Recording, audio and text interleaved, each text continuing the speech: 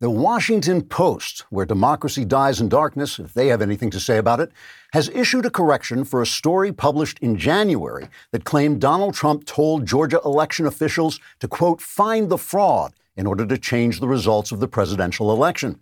The story was repeated and spread in many anti-American outlets, including the House of Representatives, the Disney Plus Happy re-education theater at a Uyghur concentration camp in China, and NBC News.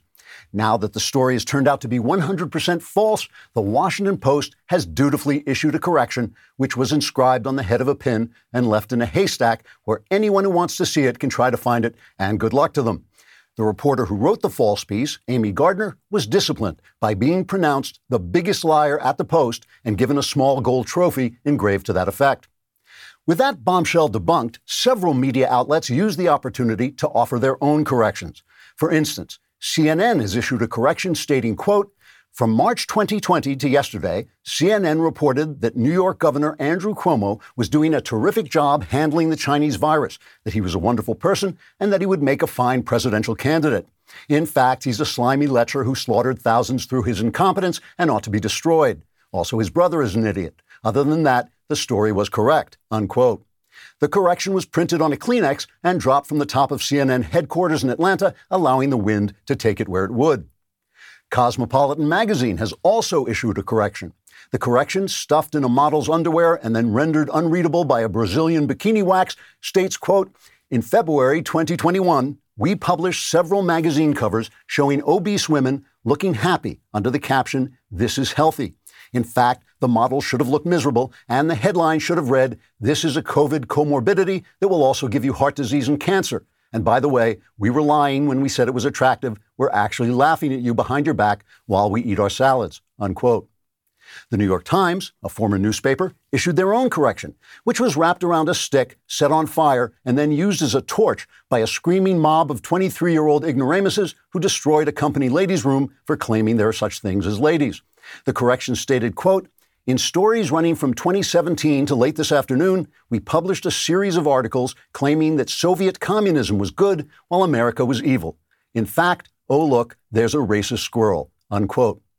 Speaking in unison, as they frequently do in line, mainstream media outlets said they would try to do better in the future. Then they issued a correction.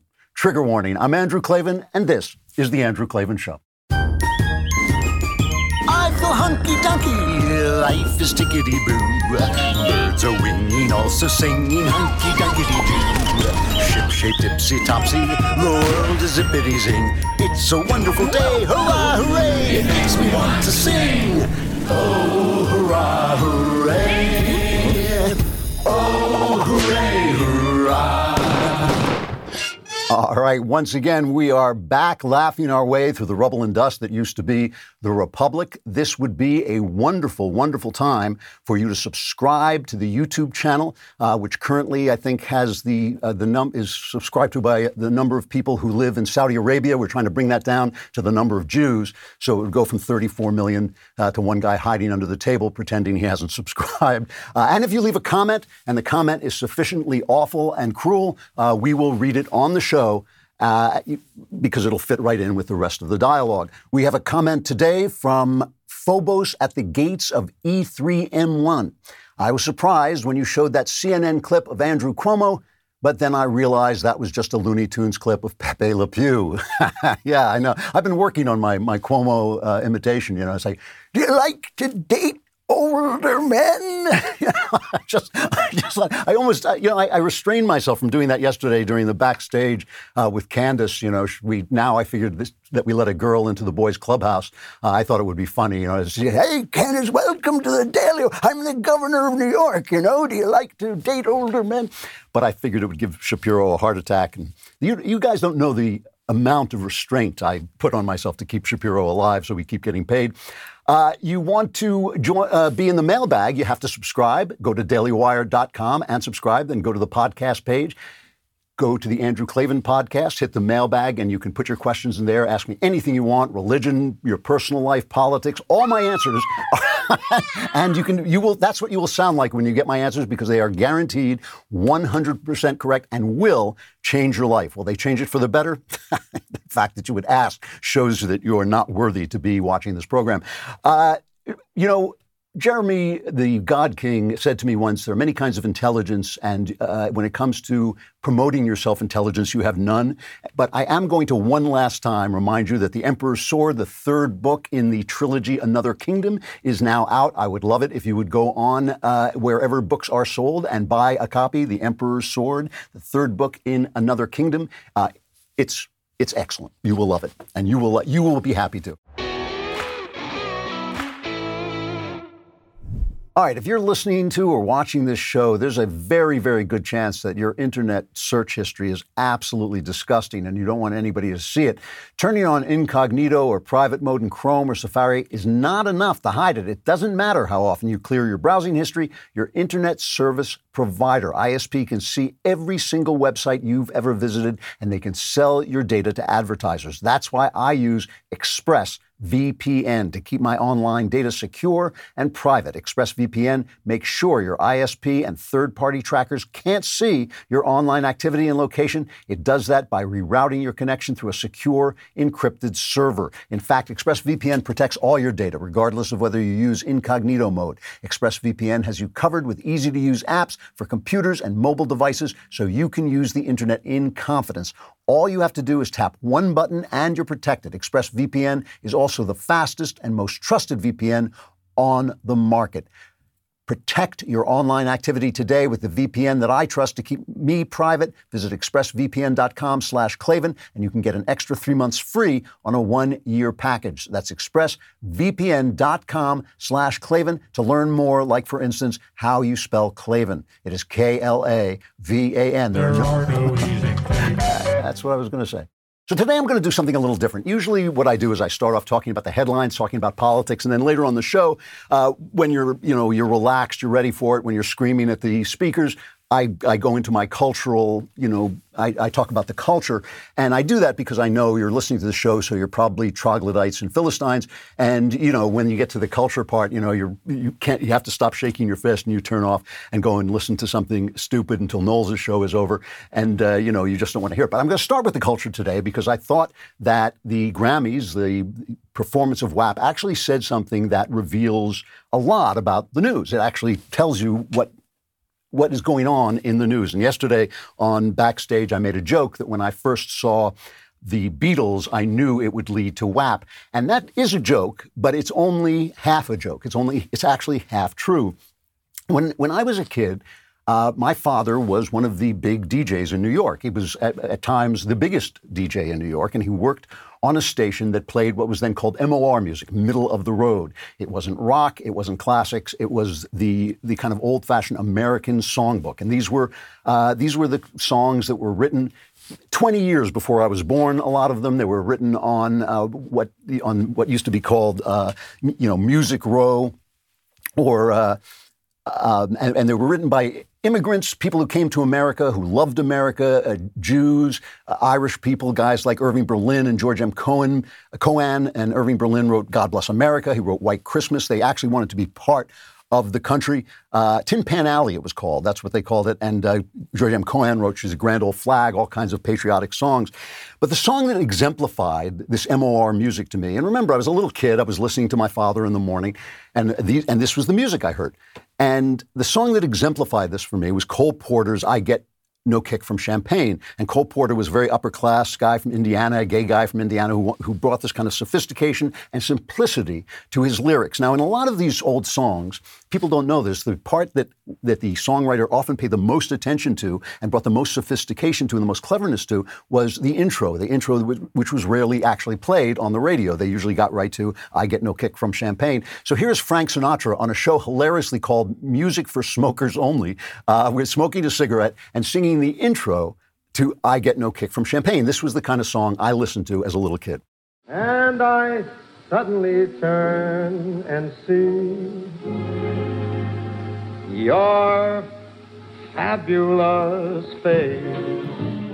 And then he goes into the main part of the song, I Get No Kick from Champagne. Incredibly sophisticated lyrics, operating on a level of sophistication, portraying sophistication. I'm fighting vainly the old ennui. I've got everything in the world. I'm just so bored with life, but I want to get a kick from something, but I get no kick from champagne. The original second verse started, some they may go for cocaine, but I think that if I took even one sniff, it would bore me terrifically too. Later they changed it to perfume from Spain or whatever else they could find to rhyme with it because they found out about cocaine. And the final verse has one of the most sophisticated rhyming schemes ever, where he says, I get no kick in a plane, this was written in the 1930s, so a plane was a pretty elite thing to have been in, but I get no kick in a plane. Flying too high with some guy in the sky is my idea of nothing to do. So that's a really passel of rhymes, and yet it sounds very much like natural speech in what must be like 19 or 20 syllables. It's a lot of rhymes. All right, so now I'm 9 or 10 years old. And my father comes home one day, and my father really knew, his business was to know pop music. And he said, boy, oh boy, I just heard the future. I just heard the greatest stuff I've ever heard, this new band out of England called the Beatles, right? Now, I was aware of the Beatles because they were coming to be, when I was about 10, they came on the Ed Sullivan Show, and I knew that there was a lot of excitement about it, and as a little kid, you kind of want to be part of the excitement of teenagers, people who were a little older than that, and my father came home and he played this album for me, and here's a song, of course, everybody's heard, just a little taste of it, the Beatles.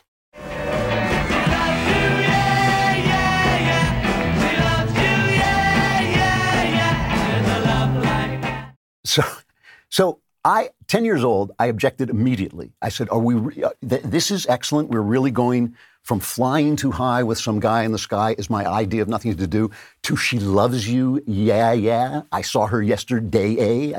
That's really an advance. We're going forward in this. I thought it was awful. I loved lyrics. I loved sophisticated lyrics. And I just thought it was terrible. Now, there had always been rock. All my lifetime, in the 50s, there was rock and roll and there was bebop and all this. But the point is, Sinatra didn't sing it. The kids listened to it, but Sinatra didn't stoop to singing Teen Angel or Duke of Earl. But the Beatles, of course, transformed everything. And ultimately, they kind of made Sinatra and his ilk kind of obsolete. What was middle of the road became kind of off the road to the side. Now, here's the thing about the Beatles, and people always misunderstand how I feel about this. They were amazingly talented, but artists produce a snapshot of their times. The times cause the artist, and then the artist proceed to cause the times. And what I didn't realize, of course, because I was just a little kid, but what I realized later on was we were seeing more than just the end of sophisticated lyrics. We were seeing the end to upper-class aspirations. So go back to I Get No Kick from Champagne. Go back to Sinatra. Now, remember, Sinatra was a knockabout guy from Hoboken, New Jersey. He was not, Francis Sinatra III. He was like this immigrant kid coming up because he had a voice, coming up from the bottom, coming up from the slums, right? But he was talking about, I'm fighting vainly the old ennui, and I see your fabulous face, such an upper-class thing to say that. Not your pretty face, but your fabulous face, right? These upper-class tones of Cole Porter. Fred Astaire in his movies, right? He always played an ordinary guy, but then he got dressed up in top hat, white tie, and tail. So it was not the upper-class values, see, it was aspiration. Because the upper-class people were sometimes portrayed as snobs and people who didn't care and phonies, but their values were sound, right? You wanted to have good manners. You wanted to be chivalrous. You wanted to have good dress, sophistication, good grammar. Those things were considered universal. And the culture, the idea that there was a culture that we all considered good was also considered universal. There's a famous and very funny scene from the TV show MASH, where the kind of nebbish radar wants to impress this very sophisticated girl, and Alan Alda as Hawkeye is explaining to him how you can get away. If she brings up Bach, here's what you do. And here's just this quick clip. If she brings him up, you just smile and you say, Bach. Bach. Smile a little bit. Smile. Bach. That's nice. Very good. It's not bad. See, the girl doesn't fall for it in the end, but the point is that we all understand. We don't have to say anything. We don't have to talk. We all share this high culture, and that's all you have to say. And what the Beatles rock was a rejection of that. It was a rejection of aspiring to be elite. They were working class kids from Liverpool, and they sang like working class kids. And they also sang, at one point they did a cover of the Chuck Berry song from the 50s called Roll Over Beethoven. And that was saying, roll over Beethoven, tell Tchaikovsky the news. I got the rocking pneumonia. I need a shot of rhythm and blues. We're pushing the elite out, and we're bringing in this new working class sensibility. Peter Sellers, one of the great comic actors of his day, you might know him from Dr. Strangelove. He's kind of forgotten now, but he was really a funny guy. He did a routine where he would play a Shakespearean character, and he would recite the lyrics of the Beatles from A Hard Day's Night, which is obviously about a working class guy. He's working the night shift, but he's glad to come home to his beloved. And here's Peter Sellers reciting the lyrics in a fake Shakespearean voice. It has been a hard day's night, and I have been working like a dog. It's been a hard day's night. I should be sleeping like a log. But when I get home to you, I find the things that you do will make me feel all right. All right, it's a hard day's night. The joke is that the two attitudes cannot exist together. One is going to win, one is going to lose. You cannot cease to aspire to the elites and have the elites continue to take on your art. So that's why Sinatra, when he sang Eleanor Rigby and when he sang Something in the Way She Moved, just sounded ridiculous. He couldn't do it because he was coming from a generation where that aspiration was still in place. What I was noticing, even as a kid, was that the end of the great American moment was coming, right? The end of the moment when we thought, yes, we have got generation after generation to move, it was flexible, right? We were moving into the elites. You could come from Hoboken and become the elites, but you wanted to do that. You didn't want to remain. You didn't want to keep your working class attitudes and say, she loves you, yeah, and it's been a hard day's night. You wanted to move up to I get no kick from champagne, and that was over. And this doesn't happen in every generation. It happened in our generation because there was a sense that America was not a perfect country, that the things that we had been taught were untrue, that there was racism in America, the Vietnam War was a terrible mistake. And so there was this kind of shift, and that our fathers and mothers who had been in this great generation, there may have been a feeling too that we couldn't live up to them, so we were just going to toss their values out. But this was the collapse of that moment. Now, let me pause here before I go on with the music and just remind you of a show I did, 2 or 3 shows back about Paradise Lost, the famous poem by John Milton, right? The famous poem about the fall of man. Milton participated in the English Civil War, after which the King, Charles, was beheaded, and Milton approved of his beheading and was almost killed himself when the Restoration came and they brought in the new king. And then he wrote Paradise Lost about the rebellion of Satan against the King of heaven and earth. And his point was, and he made it very explicit, was that you can rebel against a human king because a human king is only there because we're sinful, but you can't rebel against the King of heaven. You can't rebel against God because then you become satanic, then you become evil. And rebelling against God is not just rebelling against the church, because Milton was rebelling against the Catholic Church. He was a Puritan. It's not rebelling against the church. It's rebelling against the entire idea that nature has an ordained meaning, that men and women have, that it means something that there are men and women, that it means something that we die, that it means something that we live and that we're embodied and that we're gendered and all those things. It's rebelling against that entire meaning of life, that other level of meaning of life. And once you start to do that, Milton's point was, you become evil. So you can rebel against human things, like rebelling against the elites, like rebelling against Fred Astaire and Frank Sinatra and Cole Porter. You can rebel against them, but once you take it into that next step where you're rebelling against the great elite, the fact of creation, the godly fact of creation, you become evil, and people slip from one to the other. It's the difference between the American Revolution and the French Revolution. The American Revolution was a revolution against the British elite, but it maintained the values, the aspiration to be an elite culture and a good culture. It just added freedom into the mix, more liberty, more motion into the mix. The French Revolution was a revolution against the church, a revolution against God, a revolution against the entire idea of the culture, and it was a Paradise Lost satanic revolution that ended the way all those revolutions do, with bloodshed and murder and people killing each other. So this brings me finally to the Grammys and WAP, right? This song by Cardi B that she sang with Megan Thee Stallion, I think, where they got on and just really, really degraded themselves. They degraded themselves. They acted in this animalistic, hypersexualized way. And of course, the critics think, oh, what a wonderful thing this was. But it was just sad. I mean, it's just pitiful to see someone not without talent, somebody who can dance, somebody who can sing, degrading herself to this point, and also showing young girls and young people that this is what you are. You are an animal. You're just a sexual creature. Your sex is not involved in any kind of human interplay. It was not, as Matt Walsh said last night, it was not sexy. It was just kind of pitiful. And we can't show too much of it because it's obscene, but here's just a brief clip of it. Whores in this house. There's some whores in this house. There's some whores in this house. There's some whores in this house. Hold up. I said certified freak 7 days a week. Wet ass P word. Make that pullout game weak. P word. P word is female genitalia.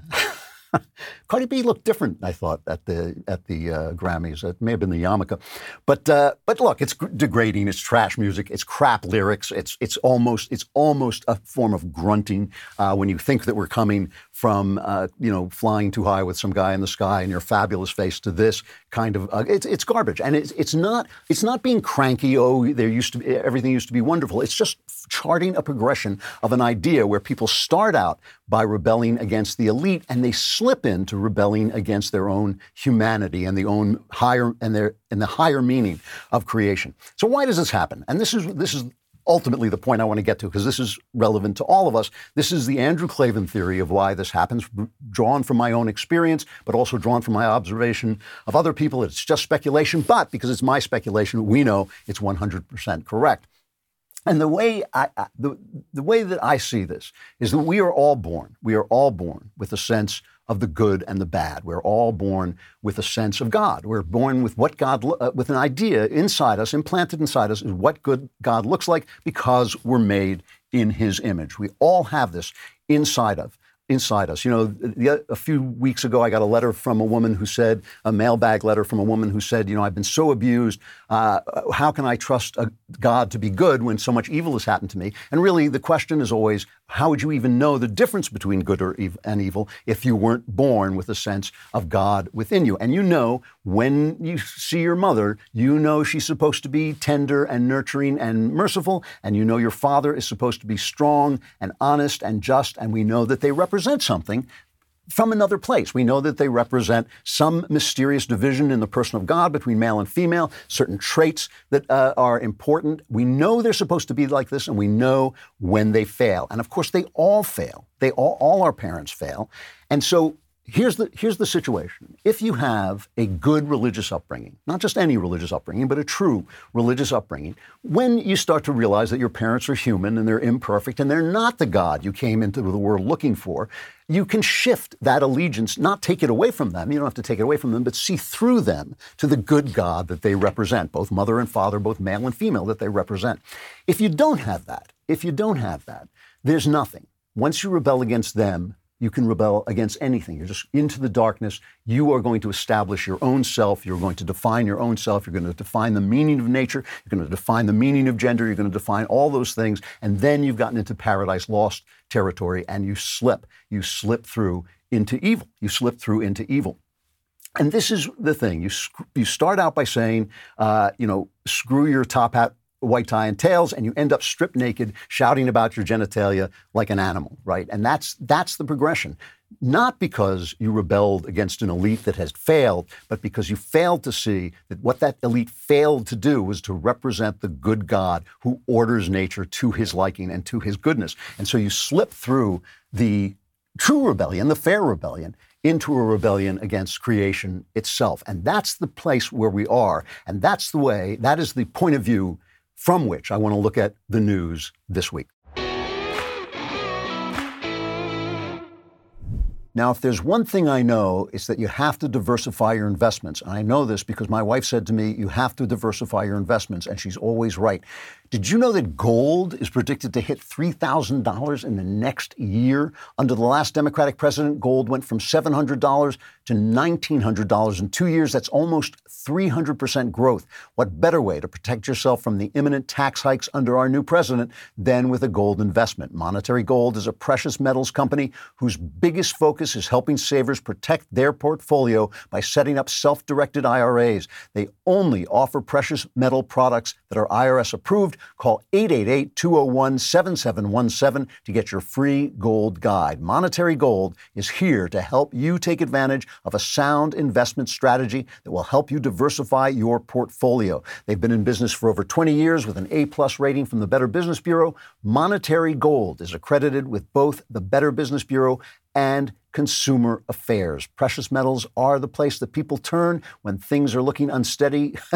And you may feel that way now. Call Monetary Gold at 888-201-7717 to get your free gold guide.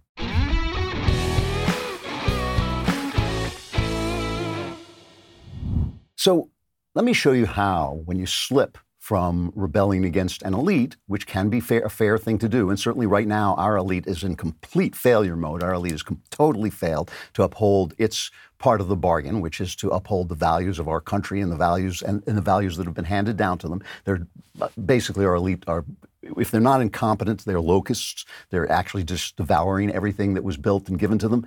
So it's totally fair to rebel against them. But when you move from that to rebelling against creation itself, you become stupid and you become evil.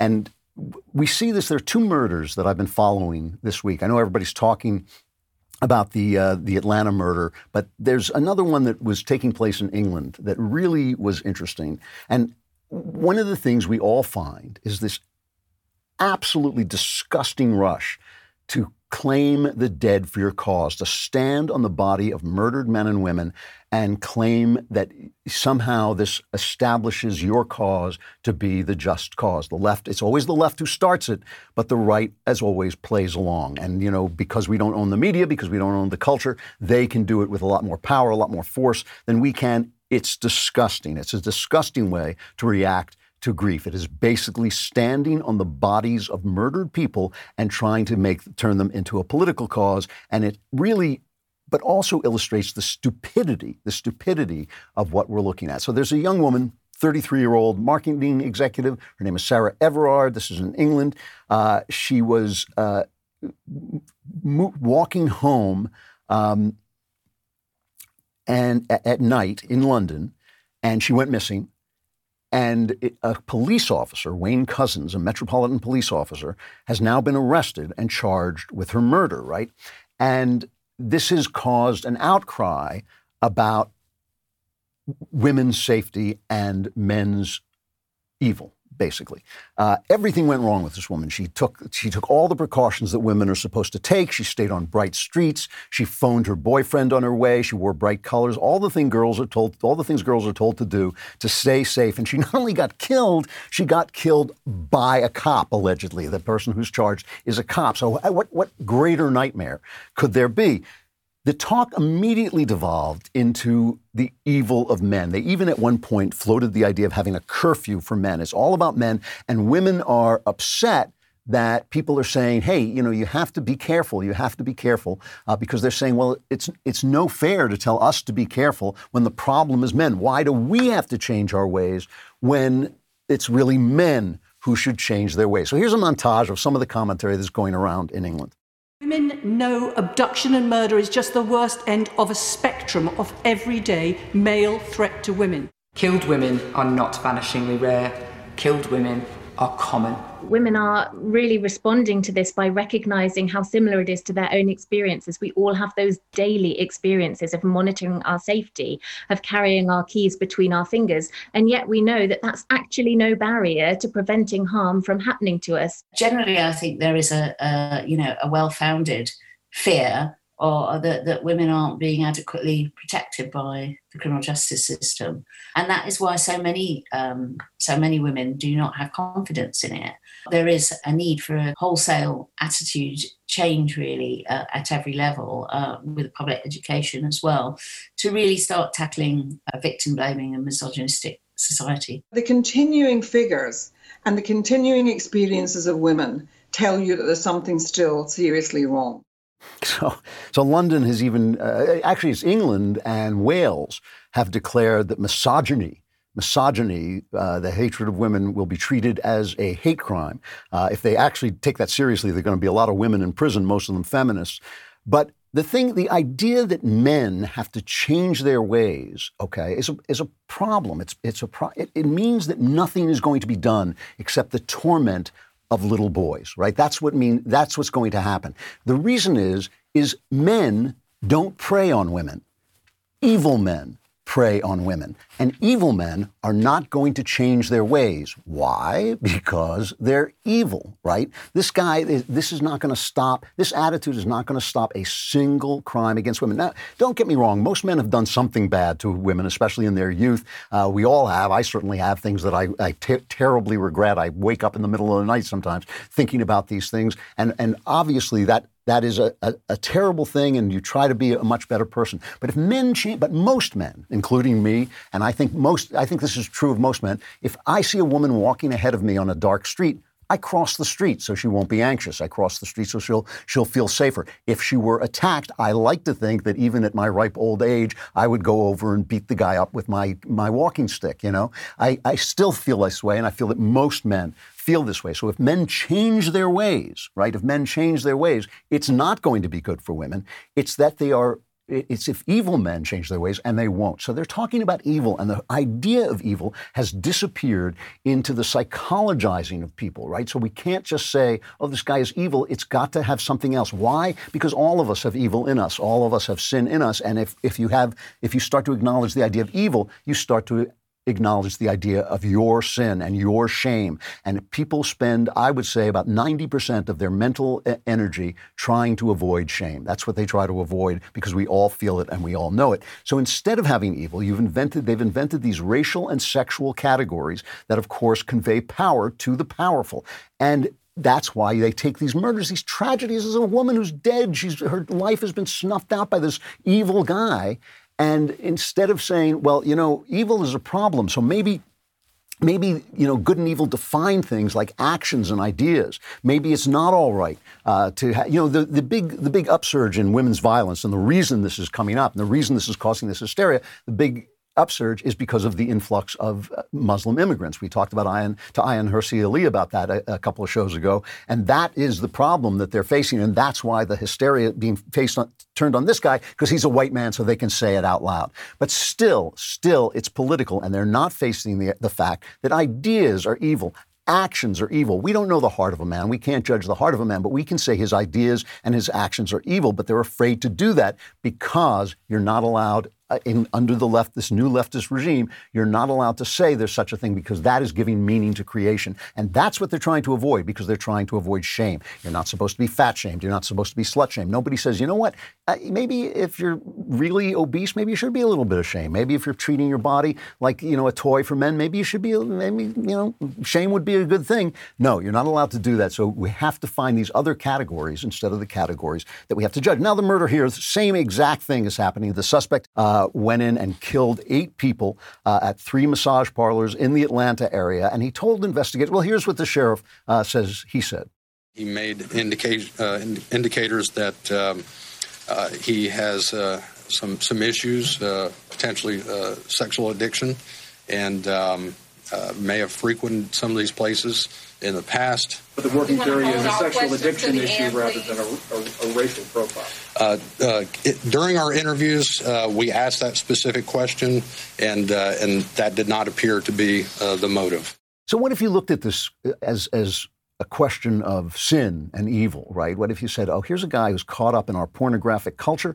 Here are Korean women who, for some reason, are being shoveled into sex slavery. I mean, come on. Nobody grows up thinking, I want to work in a massage parlor so I can give men pleasure. These are women who have been sold in some way or tricked or imprisoned into sex slavery. Why is that happening? Why, how is that not? They keep calling these things spas. Not spas, they're whorehouses, and a guy is caught up in that, and it's not the women's fault, certainly. They're obviously victims, and the man is obviously in the grip of some terrible, it's not an addiction, that's ridiculous. He's caught up in the coils of desire. He's caught up in the coils of sin. But because we're not allowed to talk about that, because that entails shame for all kinds of people, including ourselves, it requires us to look at our society in terms of its good and evil ideas, and instead of in terms of these false constructs, these anti-creation constructs of the color of your face, or men are evil because they behave like men, and women are good because they behave like,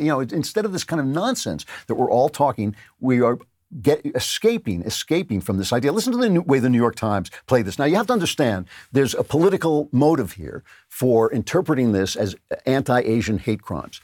There has been an upsurge in Asian hate crimes. And, of course, the left wants to say this is because Donald Trump called the Wuhan flu. That's why there's an uptick in Asian hate crimes. I don't know if that played into it. Something like 27% of these crimes are committed by black males against Asians. And the Asians have been complaining about this, but they can't get any traction off those complaints because nobody wants to say, oh, this is a problem in the black community, who seem to be reacting to the fact that Asians come into their neighborhoods, work hard, build businesses, dislike them because they're in high crime areas, and are held up as as a model minority. That's what they call them, the model minority. So the Asians, a lot of these hate crimes are coming from black people. A lot of them, of course, are coming from the Yale admissions office, which won't let Asians in because somehow if their population turns to Asian, I'm not sure what the rest of that sentence is. I'm not sure what they're afraid of, but they insist that they should be able to keep out Asians. So there is this, on the left, there is this real animosity toward Asians because this is the left speaking, not me. They say they're almost white. They're really included in being white because they work hard and all this. It's just a way of degrading black people, as the left always does. So here's the way the New York Times played this, a former newspaper. Tried to lie the narrative into the real story. The headline is Georgia killings deepen fears of rising anti-Asian hate in U.S. They said the suspect has told authorities that the attacks were an attempt to remove the temptation of his self-described sex addiction and not motivated by racism. A former roommate of his at a halfway house said he had tried to end his addiction as recently as early 2020, but had continued going to massage parlors for sex. Still, community leaders said it could not be ignored that most of those killed in the rampage had been of Asian descent. Why not? Why couldn't it be ignored? Well, it couldn't be ignored because they want to use the killing disgustingly for political purposes, but they don't want to use it for actually facing the state of our society and the state of the human soul. That is what they're trying to avoid. They're trying to avoid the shame of acknowledging the state of the human soul. There's one here, this was today in the Times.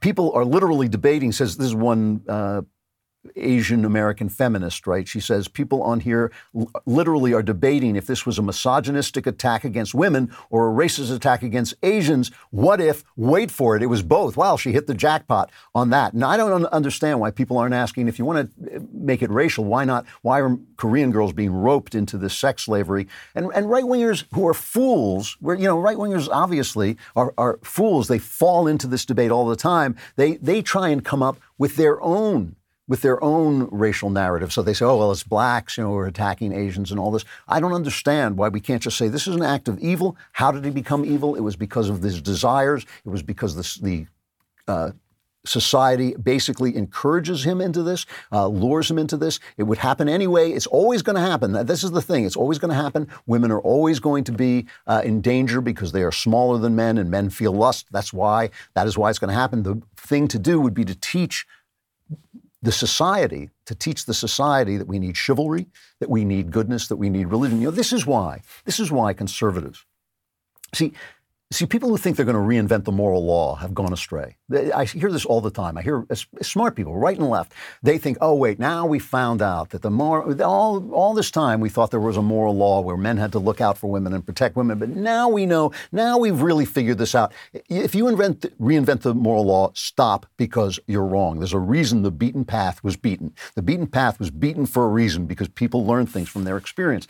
The reason conservatives support strong mom and dad families and religion is not because it's nice or socially acceptable or it's because of the way it's always done. It's because it gives you the resources to find the true path to yourself and your God-given destiny after your parents fail you. And hopefully they don't fail you catastrophically with abuse. But when they turn out to be human, you want to say, oh, the devotion I was looking to apply to them has to be applied through them to their creator. Once you lose that, then your revolt against the elites, as we've had in this country for the last 60, 70 years, your revolt against the elites becomes a revolt against creation because you can't see the difference. You can't see the difference between the elites and creation. And then you slip into evil. And this is what this is. It is evil. It is evil. These murders are evil, but it's also evil to seize upon these bodies, to climb on these dead bodies, to climb on the grief of their parents, the grief of their loved ones, and declare that somehow this is affirmation of your political attempt. So it's of your political motives and desires. So it starts with an evil action and it ends with an evil action. And we're in a circle of evil. And that is the result. That is the result of losing the structure which leads you from your parents to God.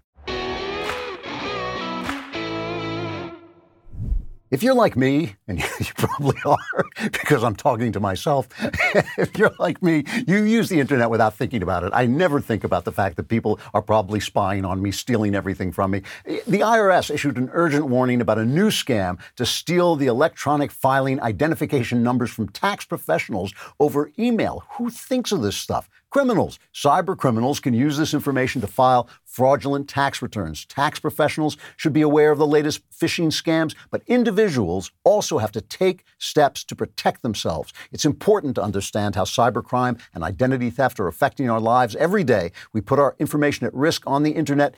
There are bad guys out there looking for it, looking to use it, looking to steal it.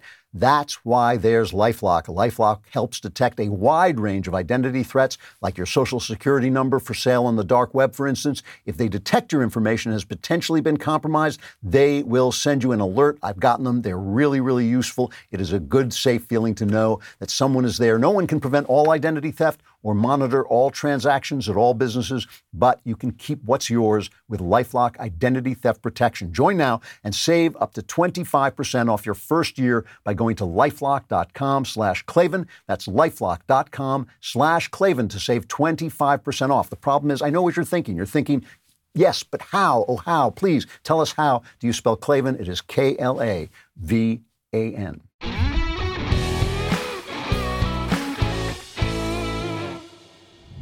So this brings me to the Biden Crapfest, because this is a terrible presidency so far. It really is terrible. And what makes it terrible is not the leftism. It's not the leftism. It is the commitment to failure. It is the commitment to continuing to fail. We have a doddering old man throwing your grandchildren's money at failing leftist bromides that are slow motion socialism. So like all socialism, they drive you bankrupt. Like all socialism, they drive your country into slavery and bankruptcy. They're just doing it a little more slowly than the Soviet Union did, because the Soviet Union did it full bore. So it took 70 years, you're gone. Most bad ideas, they get 70 years, and then suddenly everything falls apart. This is maybe taking a little longer because they haven't been able to install it through revolutionary means, but they've put it in there bit by bit. They just passed this $1.9 trillion bailout, right? And that's what it is. You know, they have called it, the Democrats have called it the furthest reaching social welfare bill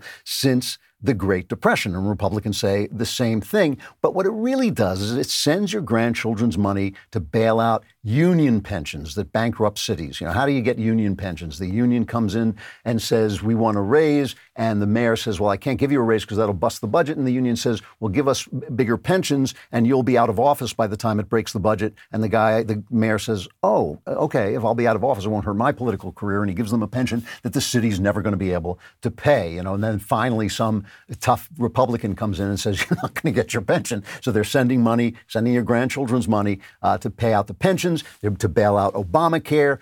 They have a temporary raise in the children's, the children's relief that you get if you have children, but you can't afford to have children. So they're paying you basically to have children out of wedlock. It's supposed to be temporary, but of course, what's going to happen when the Republicans say, okay, it's temporary, it's running out, let's just leave it go. It's going to be Republicans try to take money out of the mouths of children. That's what it's going to be. You know, they have extension of jobless benefits because the government shutdown was such a miserable, bad idea that has put people out of jobs. It's all paying, using your grandchildren's money. Remember, this money comes from somewhere. They now have this new theory that the money can just be printed forever. You know, that's got to work out well. What could possibly go wrong with that? So it's all about this failure. It is all about this incredible failure. And meanwhile, $900 million Ford plant project was pulled from Ohio and moved to Mexico. Would that have happened under Trump? You bet it wouldn't have, because Trump would have shown up at their door screaming bloody murder. So they're propping up local governments that have failed. They're doing all this stuff with your children's money. And meanwhile, they're talking about, the COVID emergency is passing. The COVID disease, the Chinese virus, is not going to go away. It's going to be around. But obviously, now that I personally have been vaccinated, you're all safe because you're all living in my imagination. So if I'm not going to die, you will continue to be alive. So that's starting to go away. But the Democrats have, as they always have, an investment in crisis and in panic, because it's in crisis and in panic that we tend to cede the power of the people to the government, which obviously is the whole point.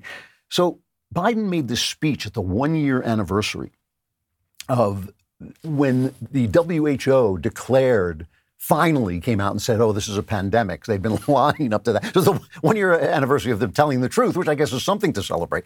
And Biden makes this speech. It was just incredible. This is cut 10, I think, right? We do this together.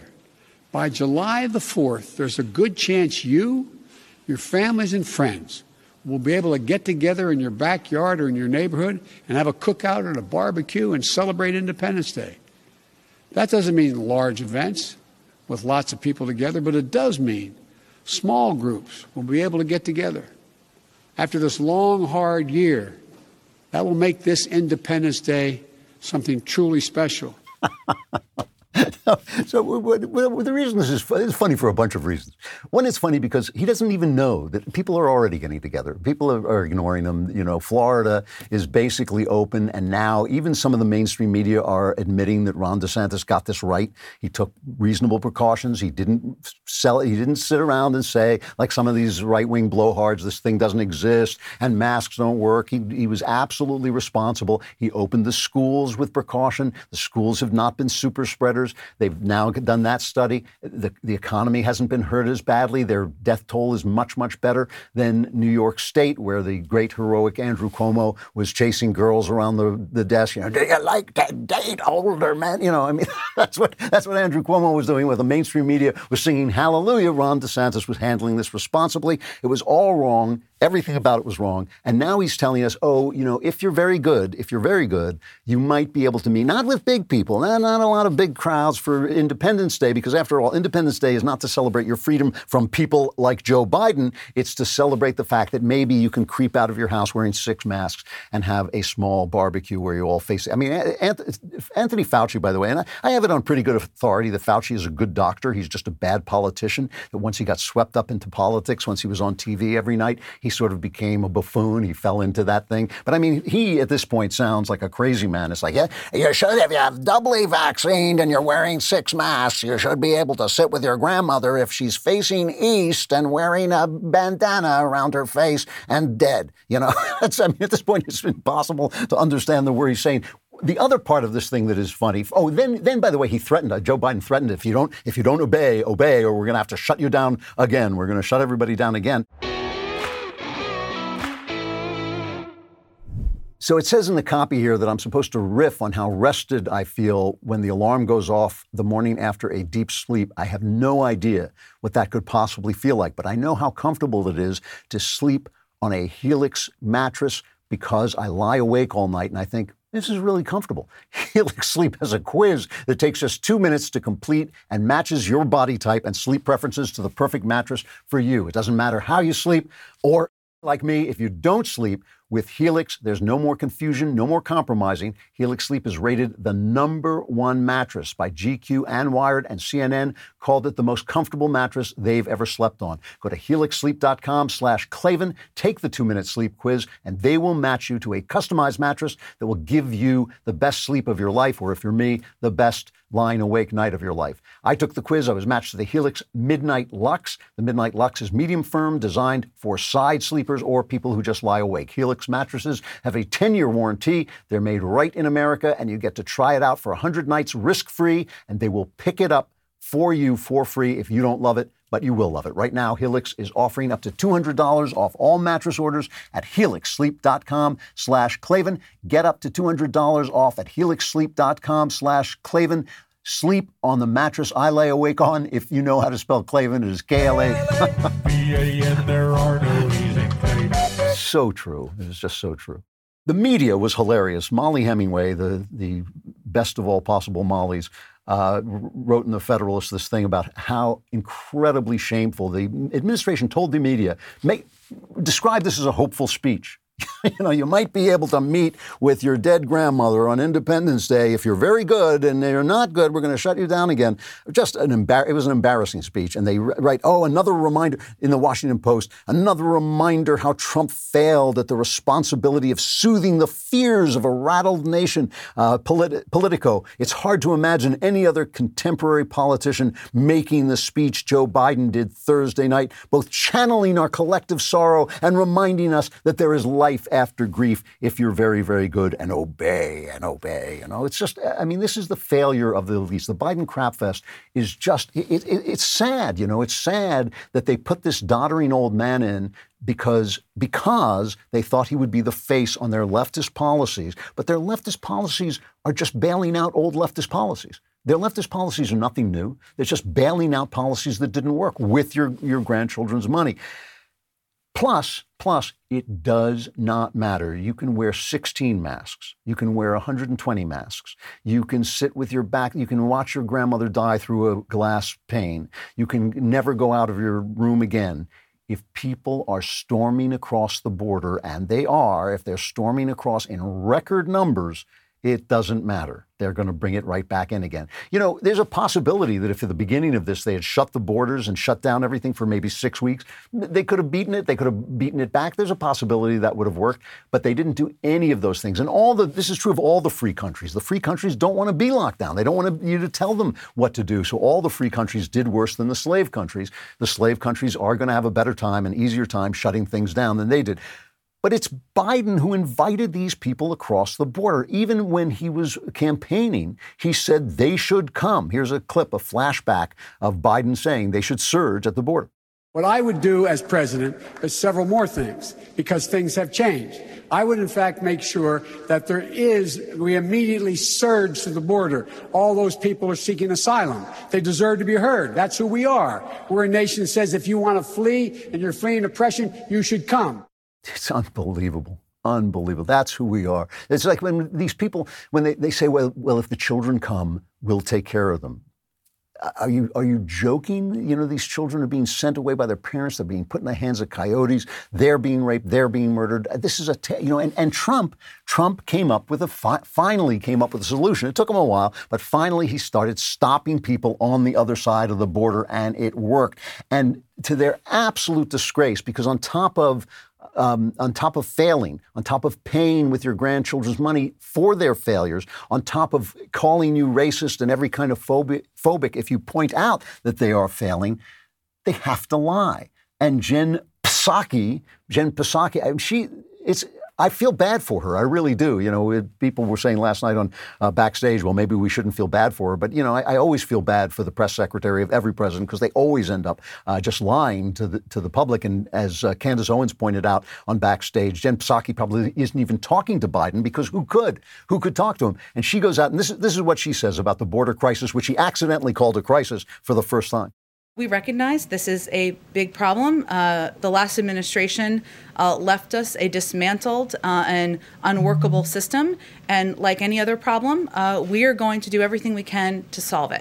So that's the Obama playbook, right? Everything that goes wrong was the previous president's fault. Everything that goes right when Donald Trump comes into office was actually Obama, to Obama's credit. They're going to keep playing that playbook until the thing collapses, because you can't just keep throwing make-believe money at something and think it's going to go on. They tried that in the Soviet Union. It obviously doesn't work. It's not going to work here. It's just a question of time. What they're counting on is the boom that the economists say is coming.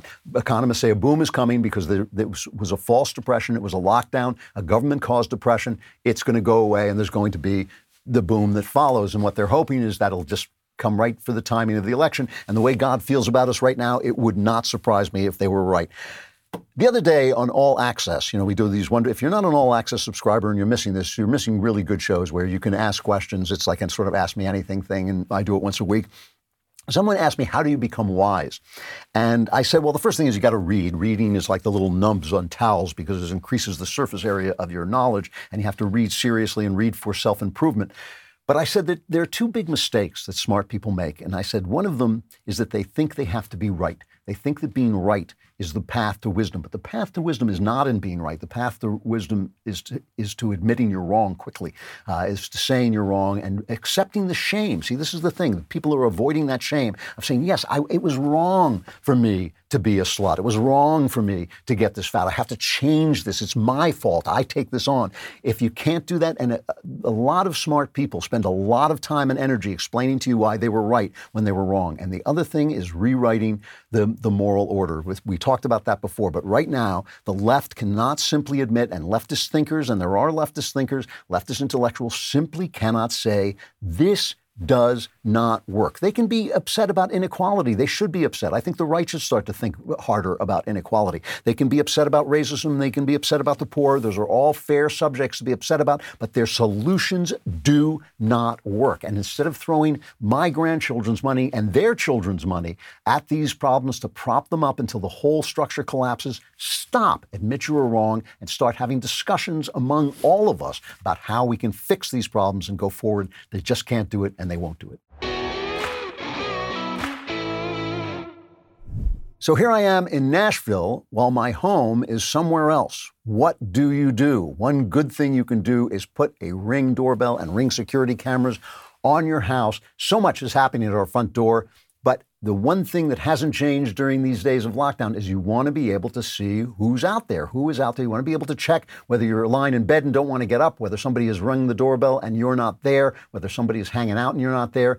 It's a perfect time to upgrade your doorstep with a Ring video doorbell. With Ring, you can see and speak to whoever's at the door from anywhere, right on your phone. You'll never miss a visitor, whether it's your neighbor, your dinner, your groceries, or somebody you don't want there. You can keep those packages and deliveries safe. With motion detection, you'll get notified even if they don't ring the doorbell. If someone stops by or something's going on, Ring lets you know. Right now, get a special offer on the Ring welcome kit at ring.com/Klavan. It comes with Ring's Video Doorbell 3 and Chime Pro, the perfect way to upgrade your front door and start your Ring experience. Go to ring.com/Klavan. That's ring.com/Klavan. If anyone comes to your door and looks suspicious, ask him, how do you spell Klavan? If he knows the answer to that question, call the police immediately.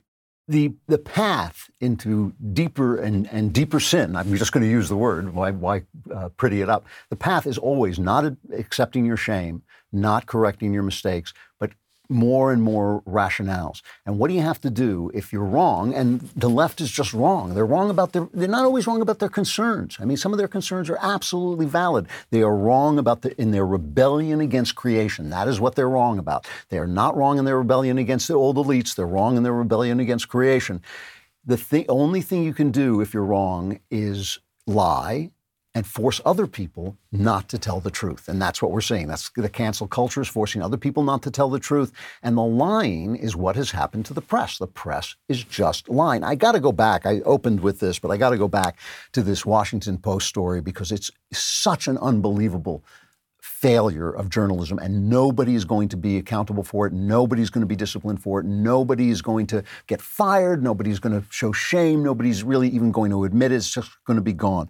This Find the Fraud story that came out, you'll remember, in January after the election, was that Trump pressured the Georgia elections investigator to find the fraud. Here's just a part of it from Amy Gardner at the Washington Post.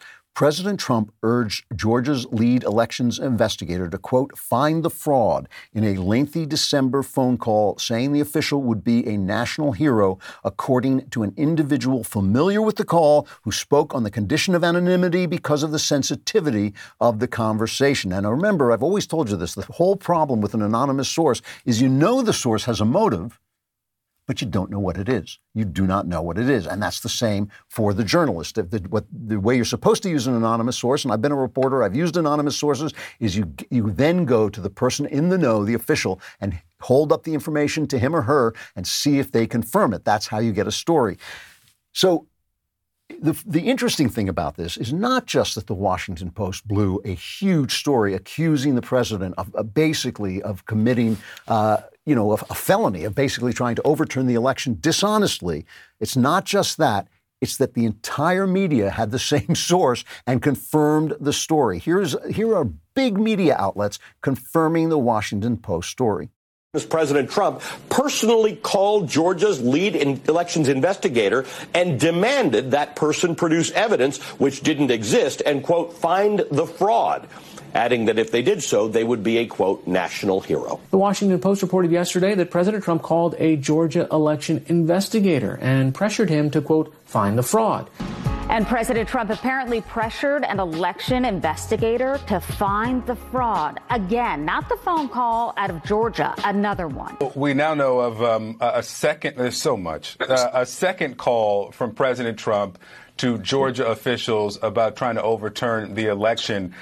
He reportedly told an elections investigator in Cobb County to, quote, find the fraud, and then that person would be a national hero. So, I mean, and now, basically a little correction in the Washington Post. The story has been covered, but that's it. It's as if somebody had said, you, whatever your name is, Joe Smith, you're a serial killer, and then 3 months later they said, no, you're not. Sorry, I made a mistake. There's absolutely no. This went into the impeachment trial. This was part of the impeachment trial in the House of Representatives. Madeleine Dean used it in the House impeachment hearings, quoting the Washington Post story. Here's Madeleine Dean. A few weeks later, on December 23rd, Trump called the chief investigator for the Georgia Bureau of Investigations, who was conducting an audit of the signature matching procedures for absentee ballots. Trump urged him, find the fraud, and claimed the official would be a national hero if he did. Let's call this what it is. He was asking the official to say there was evidence of fraud when there wasn't any. An anonymous source story that turned out to be here. Let's play the tape. Here's I can't play the whole tape, but here's the conversation between Trump and the Georgia Secretary of State Frances Watson. And it gives the tone of what he was saying to her. And I won everything but Georgia, and I won Georgia. I know that by a lot, and the people know it. And something happened there. I mean, something bad happened, and I hope you're doing that job, because if you, I hope you're going back 2 years as opposed to just checking, one against the other, because that would just be sort of a signature check that didn't mean anything. But if you go back 2 years, and if you can get to Fulton, you're going to find things that are going to be unbelievable. The dishonesty. I mean, the thing is, the New York Times wrote. During the midterms, before the presidential election, during the midterms, they wrote story after story about the mess, I think was their word, the mess in Georgia, the election mess, the possibility of fraud. They didn't like the Dominion machines. They thought they could be hacked, all the things that Trump ended up saying. But of course, then they flipped and they did that ridiculous story where they called up the Secretary of States of every state. And by golly, there was not one fraudulent vote in the entire United States. And if you said there was, you were kicked off YouTube. If you said there was, you were kicked off Twitter. You've got to lie and you've got to silence the people who tell the truth. And once you do that, you're in Orwell's oppressive land. And that's kind of what we're moving into. And people keep saying, oh, well, Amazon has the right to not sell books. Oh, and YouTube has the right to kick you off. But basically, it's big tech gutting your free speech rights.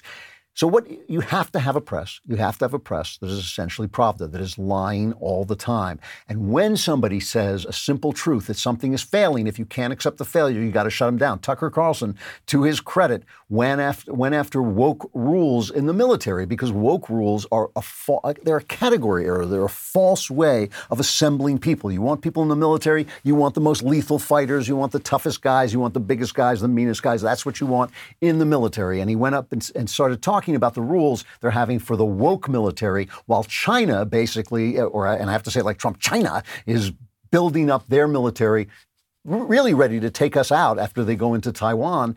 And here's what Tucker Carlson said the military is doing. One of those recommendations was to, quote, remove aptitude test barriers that adversely impact diversity. Separately, the Pentagon is now reportedly considering lowering fitness standards for female recruits. The military had adopted a gender-neutral test that scored men and women on the same basis, the idea being they would have to fight the same wars. Turns out, though, that far more than half of the women who took the test failed it, so they apparently are ditching that. The question is whether or not this helps diversity. Will it help us win wars and defend the country? That's Tucker basically defending creation. That is him defending reality, defending the fact that we need certain kinds of people to fight wars, that pregnant women can't fight wars. And of course, because this is obviously a failure, because this would be admitting that their entire philosophy, their entire approach is a rebellion against creation, the military breaking 200 plus years of policy and violating a true Republican principle. When I say Republican, I mean with a small r, which is that the military should not get involved in political fights. The military went after Tucker Carlson. Here is the guy from Space Command complaining that Tucker Carlson's never been in the military. I understand some comments were made yesterday, and I watched the clip that Mr. Carlson produced as he referred to pregnant women in the military. I'll remind everyone that his opinion, which he has a right to, is based off of actually 0 days of service in the armed forces. Let's get back to work. Let's remember that those opinions were made by an individual who has never served a day in his life. Let's remember that's all about drama TV. God bless America. Semper Fidelis. An ad hominem attack on a journalist giving an opinion, giving his point from the military, and it was widespread. It was all over Twitter. Kurt Schlichter, a military veteran, wrote a column where he said the one thing you can say about Tucker Carlson is he has won as many wars in the last 20 years as the American military, and he has lost fewer wars than the American military. The American military is actually getting weaker. It really is. We have all the equipment we need. We used to, 20 years ago, 25 years ago, we were incredibly lethal, but at the same time, the Chinese are building up their Navy, ready to sink our ships. At the same time, they were getting ready to go into Taiwan and dare us to come after them. We're fiddling around with making pregnant women flight suits for women in the Air Force. And when somebody comes out and tells the truth, he has to be attacked. He has to be attacked. So principle goes by the board. The idea of a military run by civilians goes by the board. The idea that journalists should be left alone by the military, all of that has to go. It has to. It has to. You follow this bad idea, because there are good ideas and bad ideas. You follow a bad idea down the road, you know where it ends up. It ends up the same place that the road to good intentions end up. And it's where they're heading. It's the end of the left, really. That's what we're watching. But it's just a question of how long they can prop it up with your grandkids' money. So the weather's getting nice. I've been vaccinated, so you're safe because you're living in my imagination and I'm now immortal. This is not the time, if your car is broken, to go sit in your car pretending to drive to an auto parts store and then stand online at the auto parts store you aren't even at because your car isn't working, waiting for someone to not help you because he doesn't exist.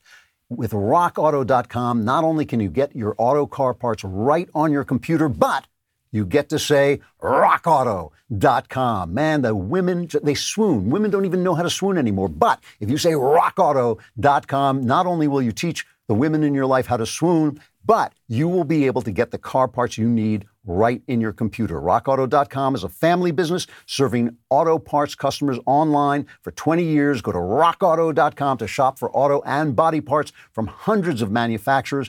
Their site is very easy to use, and their prices are always low. Amazing selection, reliably low prices, all the parts your car will ever need at RockAuto.com. So go to RockAuto.com right now and see all the parts available for your car or truck. Write Klavan, and you got to say it the same way or it doesn't work. You got a Klavan in there. How did you hear about us box so they know how we sent you, and you got to spell it like that too. You got a K-L-A-V-A. No, that's right. But say it like you mean it.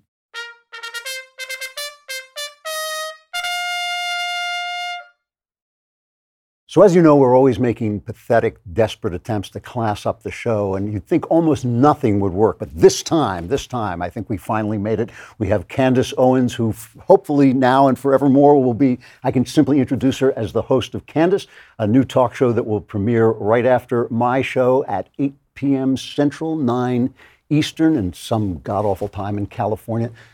Hello. It's so good to see you. Welcoming myself to the Daily Wire. You're going to see me a lot more. We're thrilled. Yeah. We are thrilled. And I have to, I was just saying off camera that I'm so rooting for the show. I think it is a really important thing. You've been rooting for me since the beginning. I have been rooting for you since the beginning. Absolutely true. So we're going to talk about politics. But before that, we were on backstage together. And I have some personal questions that actually came into my mind as I was sitting there. I mean, you know, I'm a novelist. And I was thinking to myself, I'm writing the character Candace Owens. And 5 years ago, you're on YouTube, mouthing off like everybody on YouTube. And now the curtain opens and you're sitting on this this major talk show that is really different than anything that's ever been on television. What is going through that character's mind when that happens? Oh, wow. It's funny. It's so difficult to pause. It feels like everything has been a rocket ship since I was on YouTube and doing my first video and just saying something different, I guess, just saying something different as a Black American. Right. And also being, I think, more audacious. I always say there were so many more intelligent Black conservatives that have come before me. Condoleezza Rice, right? Like Dr. Condoleezza Rice, Dr. Thomas Sowell. Well, he's more intelligent than all of us. Than all of us, right? Right. And yet, I remember having a conversation with Dr. Ben Carson, a literal, actual brain surgeon, and he said to me, I don't know how you've been able to make such strides in such a short amount of time, and I haven't been able to do that. And we've been doing this for so long. And I said, well, the difference is you were too polite, right? And I said that to him. And he's sitting in his office, he was too polite. And I think that what that character thinks is that having the courage really to stand by your convictions, but also to do it in a way that allows them to know that you're not going to take that nonsense and be, spoken down to, or just accept being called a coon or castigated because of daring to think for myself, because I'm an individual. I would probably, that character would think, wow, this is really amazing. This is a wonderful moment to be in. And it's because I believed in myself. Yeah. Yeah. No, and I used to say this to people in Hollywood, because a lot of people in Hollywood would come up to me and drop their voices and say, I saw you on Hannity. And I would say, why are we whispering? We're right. We're in the right, and I think that's the right attitude to take. The other thing that occurred to me as we were talking on backstage is you mentioned that you have gone back to the church. And it's not something I've heard you talk about a lot. And if you don't want to talk about it, I won't, because in conservatism, sometimes the church becomes almost a badge. I'm a conservative, I go to church or something like that. Is this actually a movement in your life toward God? Yeah, I don't speak about it often, and you're correct. And I remember early on having a discussion with Allie Stuckey, and she was kind of trying to figure out if, now that I was conservative, I was going to come out and be like, and I'm a Christian because I'm conservative, and that's the box to check, kind of like the Joe Biden, I'm a Catholic, and then psalm. Right? Pretty good. I actually was raised in a Christian household, and when I say Christian household, I mean every single morning we had to study the Bible. I've written in my book about my grandfather and the influence that my grandfather has had. And I just, for us, we were just, I guess, Bible Belt. My grandfather, faith has always been dominant in his life, faith and family. And when I was growing up, I was very embarrassed to be a Christian. I was, because once you start socializing, being somebody that was raised reading my book of Bible stories and having Bible studies, and every morning having a Bible study around the breakfast table became embarrassing. I was ashamed because I wanted to be cool, right? Because secularism teaches you that you can be either or. Right? You can be cool and hip, or you can be a Christian and you can go to church with your family. And so I fell away once I moved out of my grandfather's house, away from my childhood, and I became more liberal. And I felt, okay, this is the cool. I'm going to pick cool now.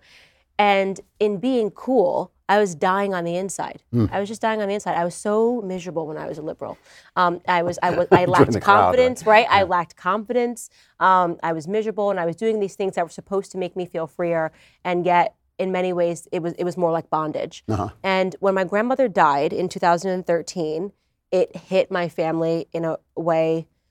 It was really, really hard. It was a very quick death. We didn't know that she was going to die. She was in the hospital, and she was dead 2 weeks later. And it broke all of us. I mean, it's still very difficult for me to talk about losing my grandmother, because she was a mother to us, and she was just a woman who, I can't think of a more perfect human being. My grandmother never even swore If she ever got mad, when she got really mad, she would call you a dodo bird. Yeah, she'd say, "Oh, he's a dodo bird." That's tough. Yeah, and so when she died, I just sort of had to face myself in a different way. Meaning, I remember the last thing she said to me was that, Candace, I worry about you. And I was being cool, Candace. I walked into the hospital because she was supposed to be out in a couple of days. And I had this purse, I'll never forget, a Stella McCartney purse. And I was like living in New York City. And she just looked at me as in, this isn't the child that I raised up. Because similarly, in Genesis, it talks about raise up a child in a way. And it transformed things for me. I sort of said, wait a second. My grandparents, they got something right. Married when they were 17, stayed together until my grandmother's dying day in 2013. They were religious. They actually steered far away from secularism, were never involved in politics, and they were the greatest examples and the happiest people that I ever knew. And it just kind of made me change things. And then when I met my husband, who is also deeply religious, his father sits in the House of Lords, and Christianity is written into the DNA of everything that he does. He does work on the family. Husband studied theology at Oxford. It just sort of, just brought me right back to where I started. Yeah. So it was coming back. It was coming home. Yeah, it was coming home. So one of the things that always bothers me, we're talking about Thomas Sowell and all, Shelby Steele, one of my favorite political writers, Shelby Steele. But if you're black, that's what you get asked about. That's what you get asked to talk about. And there's obviously so many things right now in politics. It's such a big issue that it's hard to get away from it. So here's something I actually want to know, because as an old white guy, I lived a white life. When I heard people say Black Lives Matter, we were taught that we were all Americans, we were all, together in this, and we were not going to live that life. Is there such a thing as a black life? It's just a life, Okay. But there is such a thing as a black life, if you have political interests that you're looking to further, and you're the Democrats, and you realize that you can gain advantage by really drumming up racial issues and pretending that we're all so different and we're all segregated. The Democrats originally were the people behind authoring racial policies, segregation and things of that nature, and they're behind it again. So they really haven't steered far from their roots either. Right. So it's a black life is imposed on you. It's not actually something you live. No. Okay. It is not something you live. One of the things that I've noticed, having grown up in America, where you knew what an American looked like, not by the color of his skin, but by the look in his eyes, because he was thinking, I come from there, but I'm headed there. And that's how you knew. You'd see it with the Koreans who came in, you'd see it with the Irish, today, when I see that look in somebody's eyes, it's almost always a young black person. They've got it. The obstacles have been taken out of the way. People are rooting for them, I think, in real life, outside of Democrat politics. People are actually rooting for them. And I meet people all the time who have got plans, and they've got, they've got ambitions, and they're building businesses. And I just keep thinking, why do they have to? Doesn't this Black Lives Matter or this whole Democratic politics, doesn't that get in their way? Doesn't that stop them? Of course it stops them. Anybody that's telling you, even if there was this big issue in America surrounding race, which I do not believe there is, and statistically there just is not. There's no proof of that. If you start looking at the data, there's just no proof of that. But even if there was, the idea that you're telling a bunch of black people that every time a black person dies, your response should be to riot and to loot and to steal televisions, right, from Walmart or from Target, because you deserve it. I mean, what is that? You're just teaching them to act like toddlers, right? And there's a reason for that. And I do truly believe, and I spoke about this obviously backstage, is that they are trying to turn Black Americans into permanent toddlers who don't have a grasp of anything outside of their own emotions, right? So to a toddler, genuinely, you look at a toddler and they're really crying about not being able to have candy for dinner. It's real to them, right? Like, so it's, they don't care about the statistics of what, obesity. They don't care about any of that stuff. In reality, it is like, I need this for dinner, right? And this is sort of this is the psychological programming that's happening toward Black Americans right now via Black Lives Matter, right? Like, this is all you need to care about and obsess over is race, nothing else matters. Look at the stats, data, nothing. You are justified in screaming. And it's such a dangerous thing to do. And you, like I said, remove Black American trauma. Imagine toddlers justifying that. Right. And saying, you're right. You need candy for, this is, you're right. You do need to watch TV all day. You're right.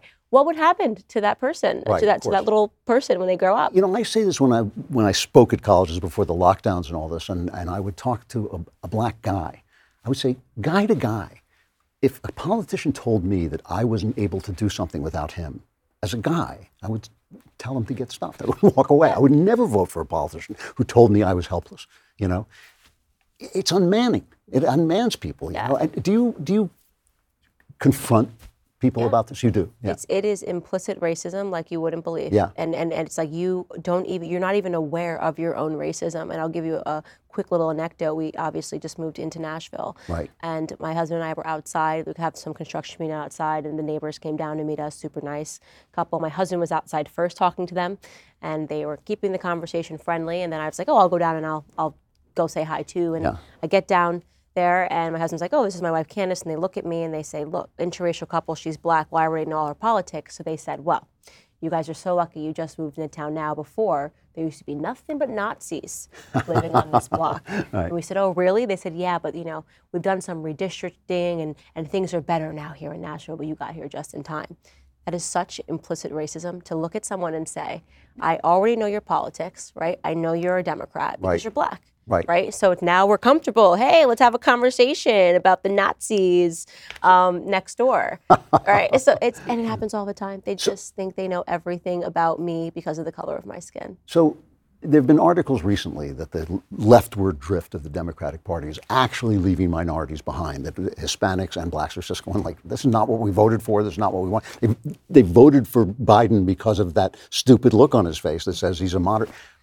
Are people catching on, or is that an illusion? They've been catching on, and it's not an illusion, because think about the fact that you have had no president who has been harassed more with claims of being a racist and a white supremacist than Donald Trump, right? And that's incredible, because you had presidents who were sitting in office who were actually racist. Right. And they had never faced charges of racism like Donald Trump faced, and yet, despite that, in 2020, he gained 8 points amongst black men, and he doubled his support amongst black women. What does that tell you? Look, Hispanic vote. Yeah.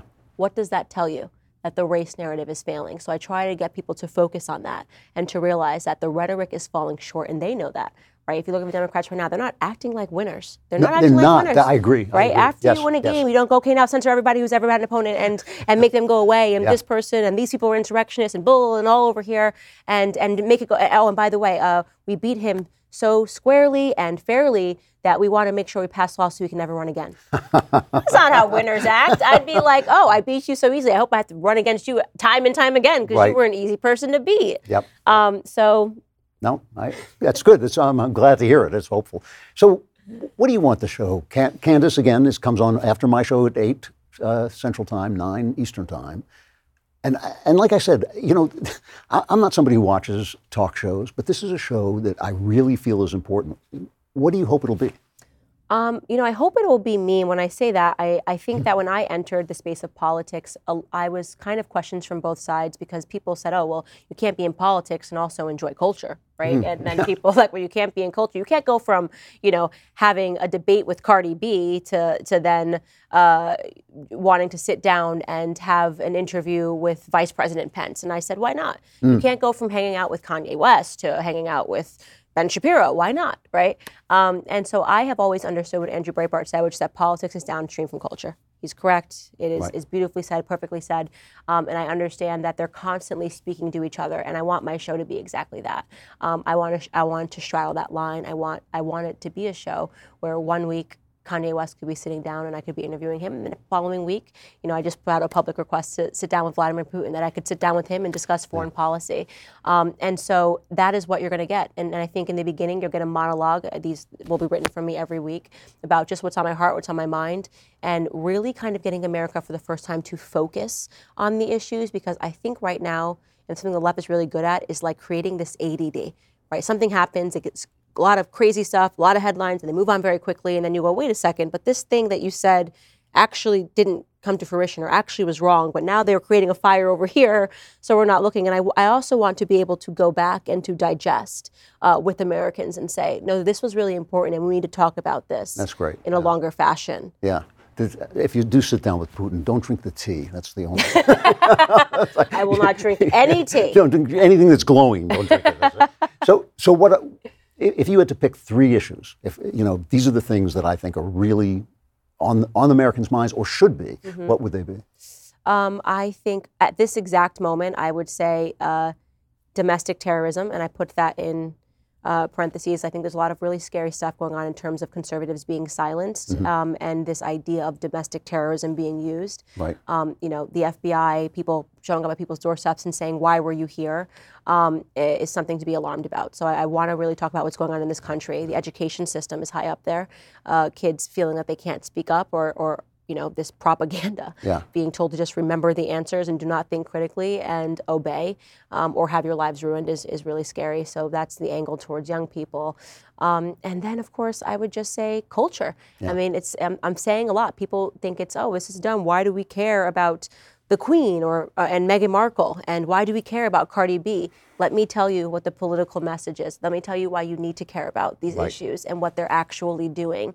And you think it's just a Grammys performance. You think it's just Meghan, and Harry being brats. But there are more important things that we need to talk about here that's happening, which is the corrosion of values. Conservatives are slow about this. They have been but it's changed. It actually changed. With Trump, they started to realize. I thought it was me. maybe they happened at the same time. Who knows? The one last thing I want to talk about is that along with being black, you're also a lady, and you had this argument with Cardi B that was really fascinating, talking about the fact that she was kind of degrading herself and all this. But you say a lot that you have an audience of young girls, and this is I feel that women are actually they're trying to convince women to become extinct.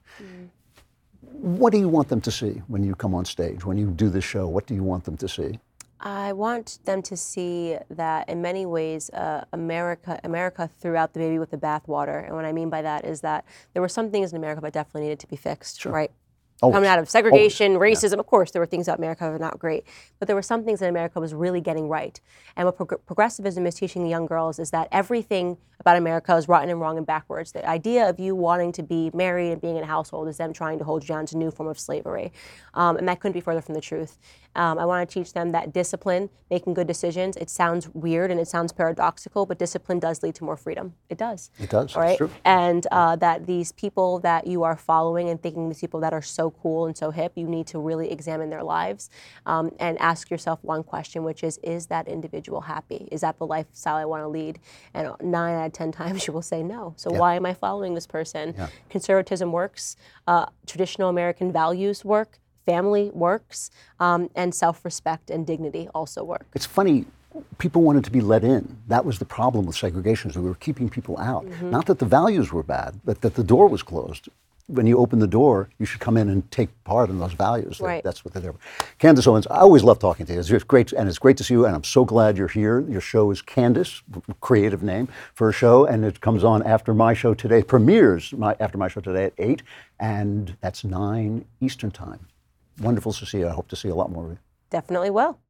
All right, you have crawled desperately to this moment, wading through the fever of your own fever of anticipation to get to the mailbag. Here it is, the mailbag. We need everyone to keep washing their hands. That was great. That was your best ever. I have to say there should be an Oscar for that. All right, from David, hail Lord of the Multiverse and Slayer of Ease, who is no relation to Spencer Clavin. Something I've noticed in the culture dating back even into the 80s and 90s is that even when Marxist, communist, socialists are portrayed as the bad guys, the underlying evil of Marxism and Marxist philosophy is never indicted. The bad guys are bad guys because they're bad guys, not because they're Marxist. Do you think the pervasiveness of Marxist thought among the cultural influencers is so prevalent that they actually can't accurately analyze the evils committed by those who share their ideological leanings? Well, yes. First of all, it's a great observation. It's absolutely true. I mean, I've seen movies where the socialists are the bad guys, but the ultimate blame lies somehow with Adolf Hitler. You know, I mean, and it never occurs to anybody that maybe the blame for Adolf Hitler lies with the socialists. Maybe he wouldn't have been elected if people hadn't been so rightfully afraid of socialism. But it's a really excellent observation. There's a famous old movie, an anti-communist movie named Pickup. Well, let's see if I can find out. Pickup on South Street. Pick up on South Street. And it's an anti-communist film, but there's an American woman who's kind of a working class woman who says at the end, communism is bad. And somebody says, why? And she says, I don't know why, it just is. And I always wish there had been a better line in there, because somebody should explain it. You know, the problem we have with Marxism and the wonderful disguise that Marxism has is that it comes with a set of values that capitalism doesn't have. Capitalism has no values. You have to bring your values to capitalism. And as we see, people don't want those values because they can't stand the shame. They can't stand the restriction on themselves. They can't stand the restriction on their freedom that comes with acknowledging that creation has a meaning, with it, that there's such a thing as good and evil. So they think they can replace that. They think they can replace a free commitment to God's good with a system that will force them into doing the right thing. So Marxism has this comfortable thing where it comes along with the value of equality. Capitalism doesn't have that. Capitalism doesn't even have the value of making money. You know, it doesn't have the value of making money. It just has the value that if you want to make money, this is how you do it in free trade. And as I always say, the Ayn Randians are absolutely wrong. You can't just have capitalism. You can't just worship money. You have to bring values. You have to bring your values to capitalism. You cannot, it's perfectly good capitalism to invent a car that kills people and then hide it from people because the lawsuits will cost you less than fixing the car. That's maybe good capitalism, but it's evil. You have to have values first. And if you have values, you've got to admit that there's such a thing as values. You've got to admit that the world has meaning, that creation has meaning. You're right back where you started from. They lean in to the Marxist values thinking it will save them when in fact all it can do is enslave them. And that's part of why imaginative people, because the imagination is where Marxism works. It works great in your imagination. It's just in reality where it falls apart. That is why imaginative people, I think, are so drawn to Marxism. Because, I'm an actor. I'm going to cheat on my first 5 wives. And then when I'm 80, I'll marry a 20-year-old girl and we'll stay together and everybody will say what a wonderful marriage it was. Yeah, I'm going to do all that, but I'm going to be good because I believe in Marxism, because I believe in people getting taxed, although my riches are out in the Cayman Islands where nobody can touch them. You know, that's basically what it does. It gives you a shroud of virtue to protect you from not having to be virtuous yourself or strive. None of us is righteous, no, not one, but we strive toward virtue and toward righteousness. And so I think it's very hard for people to say the system that promises equality, that promises to treat the poor well, is a bad system and doesn't work, and why it doesn't work. Now we have to look at why it doesn't work, and that's going to take you on a ride that's going to end up at the throne of God, and you're not going to like it there because then you're going to feel bad about who you are. That's really what I think it is. I think that Marxism is just attractive for those reasons. From Ethan, I guess I'm supposed to say big fan. Yeah. I mean, don't just say, I guess I'm supposed to say. Just say it, pal. No, I'm a senior in high school, going to university next year. Wish me luck. But for my senior independent novel project, I was able to sneak in your book, If We Survive. That's very funny. If We Survive is a young adult novel, an adventure novel. It takes place in a Central American country, and its politics are kind of plain. I absolutely love it. Such a great adventure. My plan is to totally slam one of the characters and how he represents young people's view toward America and ideas of socialism and communism. This will undoubtedly make my teacher enraged, but it's senior year, so I'll go out with a bang. My question is, how are we going to retake our school systems? Every year my teachers are obviously and openly liberals. The left has taken our schools totally. Is there even any hope in reclaiming them? Thanks for reading. To be honest, you're my favorite out of the DW crew, even with Candace on the team now. I don't know about that. Don't tell Ben. Love the show. Elite schools. There's a really good article about this by my sister, Caitlin Flanagan in The Atlantic, and another one by Barry Weiss in City Journal about the way that elite schools, even while they are funnels for the rich to become the elites, that's what they are. They create places where the rich can be trained to be elites. They're also teaching them wokeness to the extent, in Barry Weiss's article, to the extent where the parents are terrified. They're terrified because if they protest, their kid may lose his place, may lose his precious golden ticket to Yale, and will therefore not become the success that they have bred him to be. And these are hardworking people. These are elite people, but they're people with 2 careers who are giving everything to get their kids this elite education so they can become part of the elites. But they have to train them to wokeness. They have to teach them lies. They have to teach them all this stuff because the elite has failed. They have to enter a failed elite that is now lying, telling lies, and censoring the truth. So they have to learn the lies and be forced to believe the lies and this doublethink, even as they know that they're untrue, and even as their parents are saying, we don't want their kids to learn this. They have to do this. This is the system for creating a new elite. And they don't want to create a new elite. They want to continue the failed elite, and the elite has failed. So that is what they're doing. So how do we take back the schools? We don't. We have to create educational systems of our own. We have to get out of this elite system. We have to start hiring. I mean, this is one thing the God King talks about all the time, which I think is right. That we shouldn't hire. According to the elites. I mean, look, we hired Knowles, who went to Yale, and look how that turned out. So we should stop doing that. And we should stop using their systems, but we also have to create our own. This is where Jeremy and I disagree. I think it is a good thing to go to college and to learn culture and to learn about literature and to learn about science and to get an advanced education. It may not be good for everybody. I don't say it's good for everybody, but I think for those people it's good. To those people for whom it's good, it is good. But I do think we have to have new systems. And Hillsdale is a great college which has been seeding educational places, homeschooling, obviously, charter schools are working. Some of these things are happening. And this, of course, is what those teachers' unions, the corrupt teachers' unions, they should just be called that, the CTU, the corrupt teachers' union, and, of course, the Democratic Party, who receives so much of their funding from the teachers' union, are fighting against. Charter schools have been shown undoubtedly to raise up minority kids. They don't want them. They want to shut them down because they hurt the teachers' unions. Teachers' unions don't like them. They're public schools, charter schools, but they don't like them. And so they want to shut them down. They don't care that black kids and minority kids are not being educated. They don't care. They do not care because they are trying to support a dead system. So we have to start our own. We cannot just try to get our kids into Yale and transform Yale. I think that train has left the station. From John, your supreme and mighty clevenness, I procured a copy of your novel, The Scarred Man. That's an old one. After you mentioned it on your show a couple of weeks ago, it arrived recently, so I haven't been able to read past about the author. This was a book that I read when I was transitioning, as we say, from my pseudonym, Keith Peterson, to my real name, whatever it may be.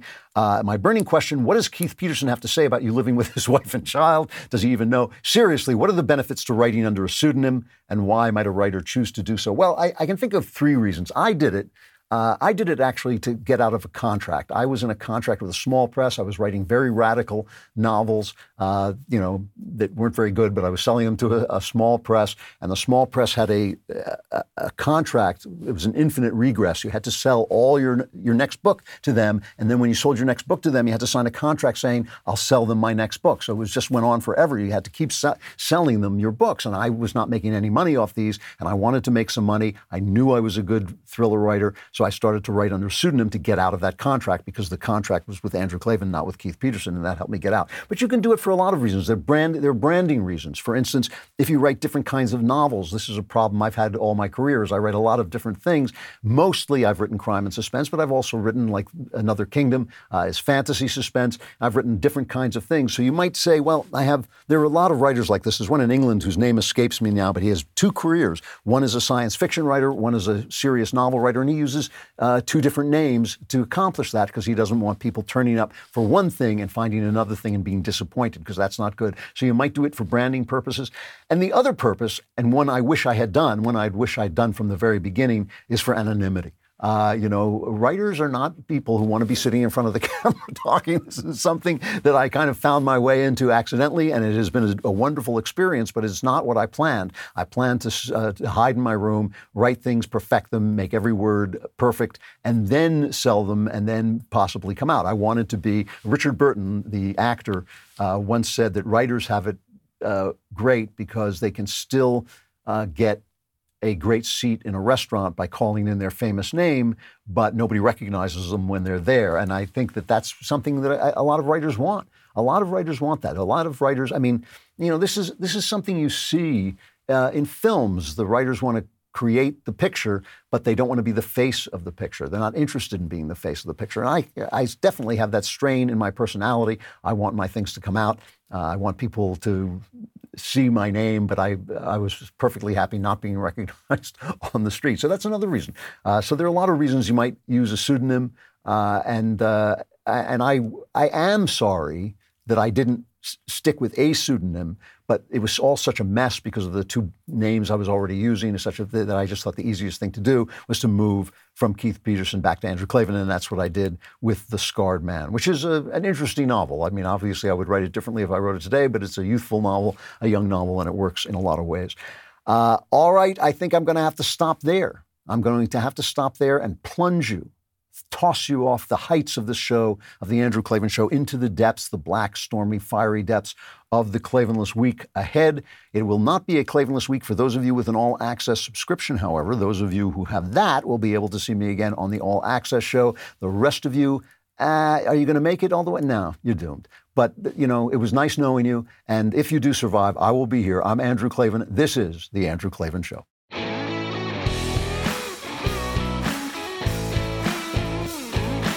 Hey, if you enjoyed this episode and want to spread the word, give us a 5-star review and tell your friends to subscribe, too. We're available on Apple Podcasts, on Spotify, basically wherever you listen to podcasts. Also, remember to check out the other Daily Wire podcasts, including The Ben Shapiro Show, The Matt Walsh Show, and The Michael Knowles Show. Thanks for listening. The Andrew Klavan Show is produced by Robert Sterling. Executive producer, Jeremy Boring. Our technical director is Austin Stevens. Supervising producer, Mathis Glover. Production manager, Pavel Vidowski. Edited by Danny D'Amico. Lead audio mixer, Mike Coromina. Animations are by Cynthia Angulo. Production coordinator, McKenna Waters. And our production assistant is Jacob Falash. The Andrew Klavan Show is a Daily Wire production. Copyright Daily Wire 2021. Rand Paul takes Dr. Fauci down a peg, Joe Biden's DHS secretary incentivizes illegal immigration, and a father gets jail time for referring to his daughter as she. Check it out on The Michael Knowles Show.